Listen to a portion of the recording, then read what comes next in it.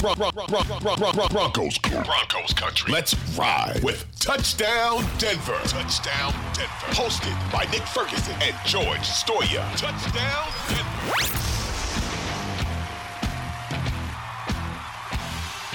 All right, everybody, welcome into another episode of Touchdown Denver, hosted by myself, George Stoia, my good friend Nick Ferguson. Nick, how you doing this beautiful Tuesday?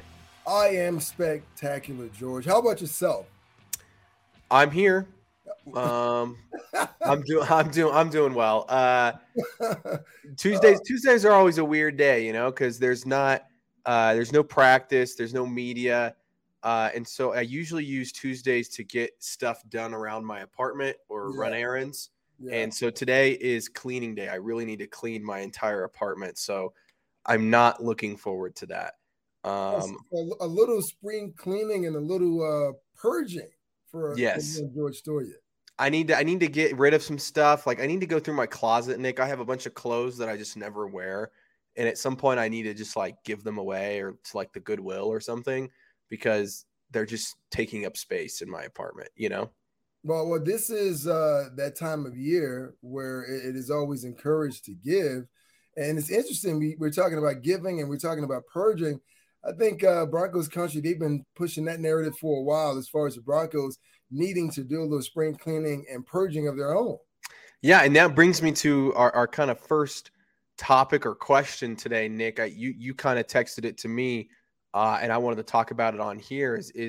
You said to me, if winning is so important, which obviously it's very important. The Broncos have talked about that all season about wanting to win, and they haven't gotten it done.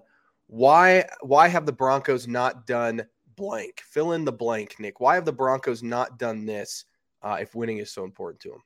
Well, I'll say not using every single weapon or option on the offense. And what bugs me sometimes, and the Broncos are not the only team that kind of does this type of thing.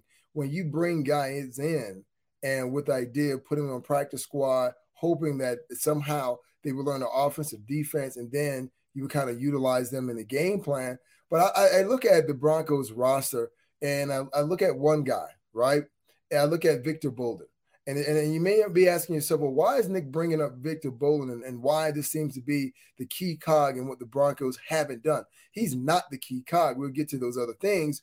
But when you bring a guy in with that type of speed and knowing as though the Broncos have had wide receivers that have been banged up and you don't have that many options, why bring that guy on and have him on the practice squad? And I think he's been with the Broncos going on 4 weeks.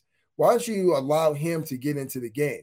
And the reason I say that is because we know that he is a speedy wide receiver. He's small at 5'8", maybe 180 pounds, but is about using that speed offensively to push back the defense. And for me, you don't really have to say, okay, well, there's a huge game plan wrapped around Victor Bolden and his skill set. No, you don't need that. But it's just the sheer threat of the vertical passing game that may back off the defense that allows the offense to be able to hit those short and intermediate routes. And oh, by the way, it would allow some of the other wide receivers to kind of, talk to him and see what he's doing as a veteran player. And I know he's listed as only having 3 years of experience, but he's been around the game in NFL for a while. So that's kind of the first leg of it.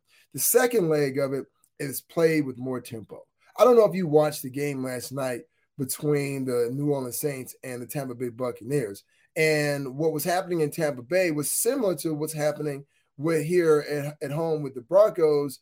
Running game can't get on track because offensive line has been banged up and they can't sustain their blocks. The quarterback is struggling to find wide receivers down the field because of that same thing. But all I know is, and Tom Brady's done it 3 times this season, where in desperation mode, they move the ball down the field because they're playing with tempo. Quick throws, quick rhythmic throws. It doesn't allow the pass rush to get home, and they move the ball down the field and they score. So I was thinking, well, it would be great if the Broncos did this, play with more tempo. And what I mean by that is constantly operate out of the 2-minute offense. Every single possession, you're playing like you're behind, desperation mode. Because when we've seen this offense, let's be totally honest, it's been operating out of the 4-minute offense, which is more of a slow, methodical offense, but start right there. I mean, attack every possession like it's a sense of urgency and run the 2-minute offense. Yeah, I mean, I like the tempo idea. The only concern I have with it, Nick, is if they're not any good at it, which let's say they aren't, just because they haven't been very good at anything they do on offense. You could create some very quick 3-and-outs, and all of a sudden the defense has to be on the field more. But, if it could spark – I mean, at this point, Nick, you got to try everything, right? So you might as well try some tempo. And I think they did some tempo earlier this year. It worked pretty well. And we've seen them do it in these close games. They get all the way down there and they're not able to finish in the end zone, but that's also because there's not a whole lot of time left. So I wonder if that's something they could do. I thought your first point too about playmakers, we've seen that all year, right? Like, I mean, we didn't see KJ Hamler getting used before he got hurt. At times Jerry Jeudy was absent even. You could even say, Montrell Washington wasn't used early in the season a ton. Jalen Virgil, I mean, the guy's the fastest guy on the team, and somehow he can't get the ball in his hands. Albert O is a guy that was supposed to be a big part of this offense. He's never even active on Sundays, and they can't use him. I mean, they used tight ends more than any other, position this last week, and, threw him the ball a lot, and somehow Albert O's not even able to get on the field. So I think that both those are valid arguments. I guess mine would be, Nick, and this is not something they can really control, is why have they not just stayed healthy, right? Because it's like, that's one thing that I think would really help this team is and obviously that would help any team in the NFL, but you just take, a handful of those guys that are on the injured reserve, bring them back. I think this is a better football team. I mean, Javonte Williams is one of them, right? You put Javonte Williams on this football team, they might have 2, 3, 4 more wins. And I genuinely believe that. Like, that's how big of a difference maker he can be, especially for a struggling offense. If you're able to just turn the ball and hand it to him and he breaks off a few, big runs or scores or whatever, it's a different game. So Tim Patrick's another one, right? I mean, I think Tim Patrick's on this team this year. It's a different team. So I think there's a bunch of things you could point to. You could even say the offensive line, Nick. Why haven't they, drafted a right tackle in the last few years? Again, we're getting into things that aren't really feasible this year. But that's what I look at is why haven't they done these things in the last couple years? And now we're seeing some of those things be exposed. Yeah, but with the injuries, you can't really do that. Right. Most coaches would love to have their players wrapped in bubble wrap, but that's impossible, right? You can't say that we want every single player healthy, because when we look at the Super Bowl every single year, it may not necessarily be the best team that's in the Super Bowl, but it's probably when you really look at it, the team that's been the healthiest. And that's the key. But you can't really get around that in the NFL because it's a physical game. The only thing that you can do as a team is make sure that you have adequate depth that you can plug and play. Guys who are familiar with your scheme, so it won't really take them that long to adjust to the verbiage. And once again, I go back to Victor Bolden with the situation. When you look at the scheme that Victor Bolden has played in his NFL career, he's been in this Mike Shanahan, Kyle Shanahan offense. The only thing is getting accustomed to what the verbiage is, and then you can just kind of go along. But this is what I mean by not using your personnel the way that you should. You have all those injured guys on the offensive side of the ball. You mentioned Javonte. Hey, it would be great if he was in the lineup, but he's not. You have Latavius Murray, you have Marlon Mack, and Mike Boone just came back. Put those guys into action.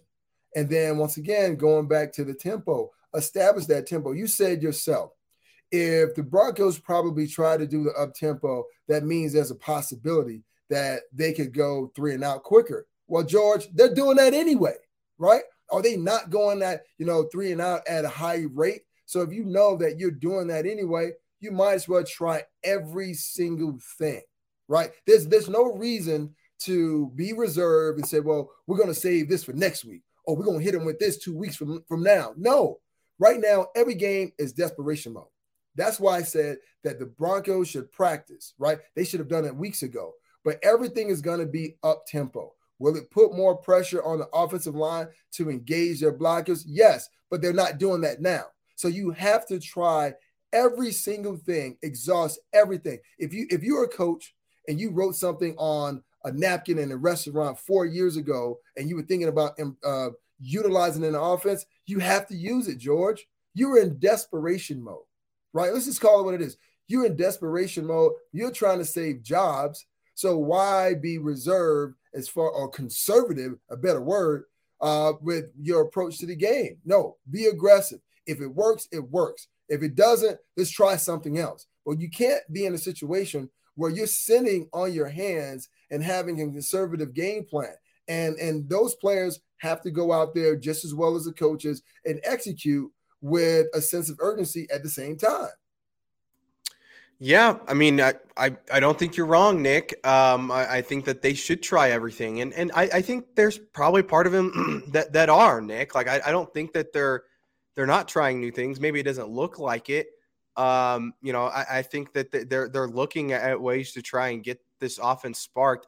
Nick, I think I've just lost faith that they can figure it out, and maybe the tempo thing is something they can do. I mean, you mentioned it, that the Bucs last night.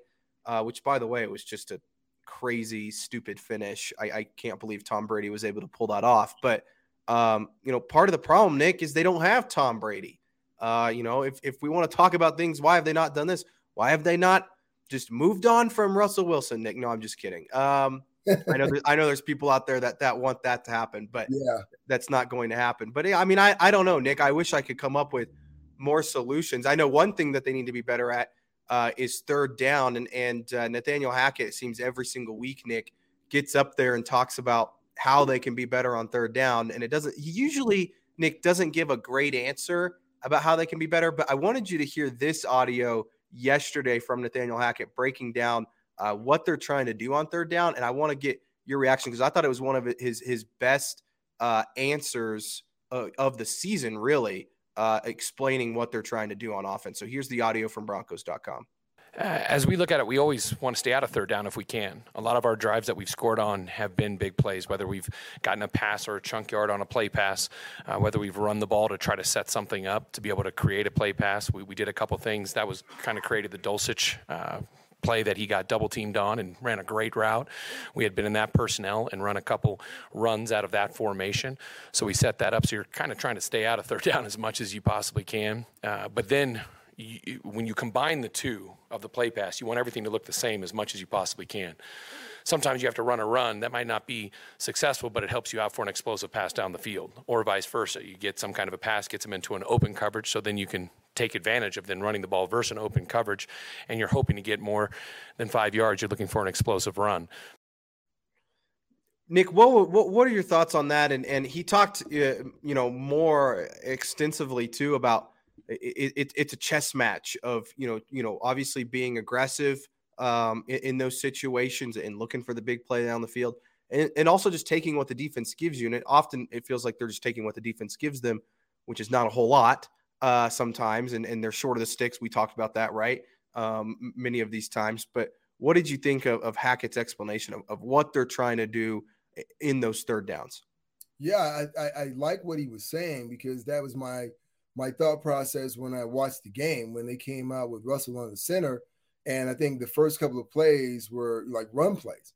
And I was like, oh, okay, well, I get what they're trying to do, knowing as though, hey, you're facing a Ravens defense that was ranked second in the league as far as giving up yards per game. I think they were giving up 82 yards, but it was trying to establish somewhat of not just a rhythm, George, but you want to kind of lay the ground foundation for setting up what you think that you want to utilize in that game. And even though the odds seemed like they were stacked against them, but because how great the Ravens defense was against the run, they still wanted to say, hey, listen, this is our identity, and we're going to continue to try to run the ball on you, because we know at some point it's going to open up some plays down the field. That's why we saw, more of the 3 tight end sets, that 13 personnel, and not as much of the 11 personnel. So I was waiting with bated breath, like, okay, well, here's the play action. Here's coming. Now, they had a couple of plays in the game, one to Jerry Jeudy, one to Greg Dulcich.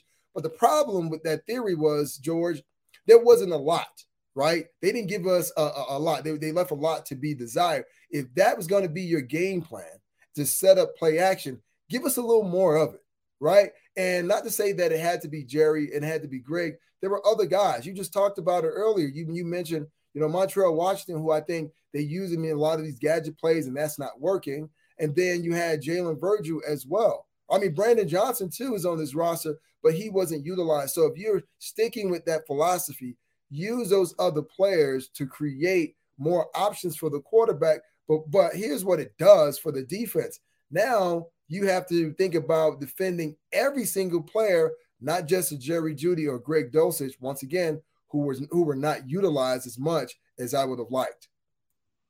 Yeah, I mean, it's kind of been a constant theme this year, right, Nick, is them not utilizing some of these guys. And I do think there's probably some frustration setting in with a few of them, because opportunities haven't really been coming their way. So we'll see. Maybe they can get some of these. I mean, they're kind of going to be forced to play some of these guys. I mean, Cortland Sutton, day-to-day, according to Nathaniel Hackett, which when he says day-to-day usually means he's out like 2 weeks. So there's going to be guys. I mean, Jerry Jeudy's still limited. So there's going to be some of these guys that are going to be forced to have opportunities. So going to be interesting to see what the Broncos do going forward with that. Nick, we got to take a quick break, and then we will dive into a couple other things, including one player that I think a lot of people thought maybe would be extended at this point and has not been, as well as a couple other topics that we want to get to today.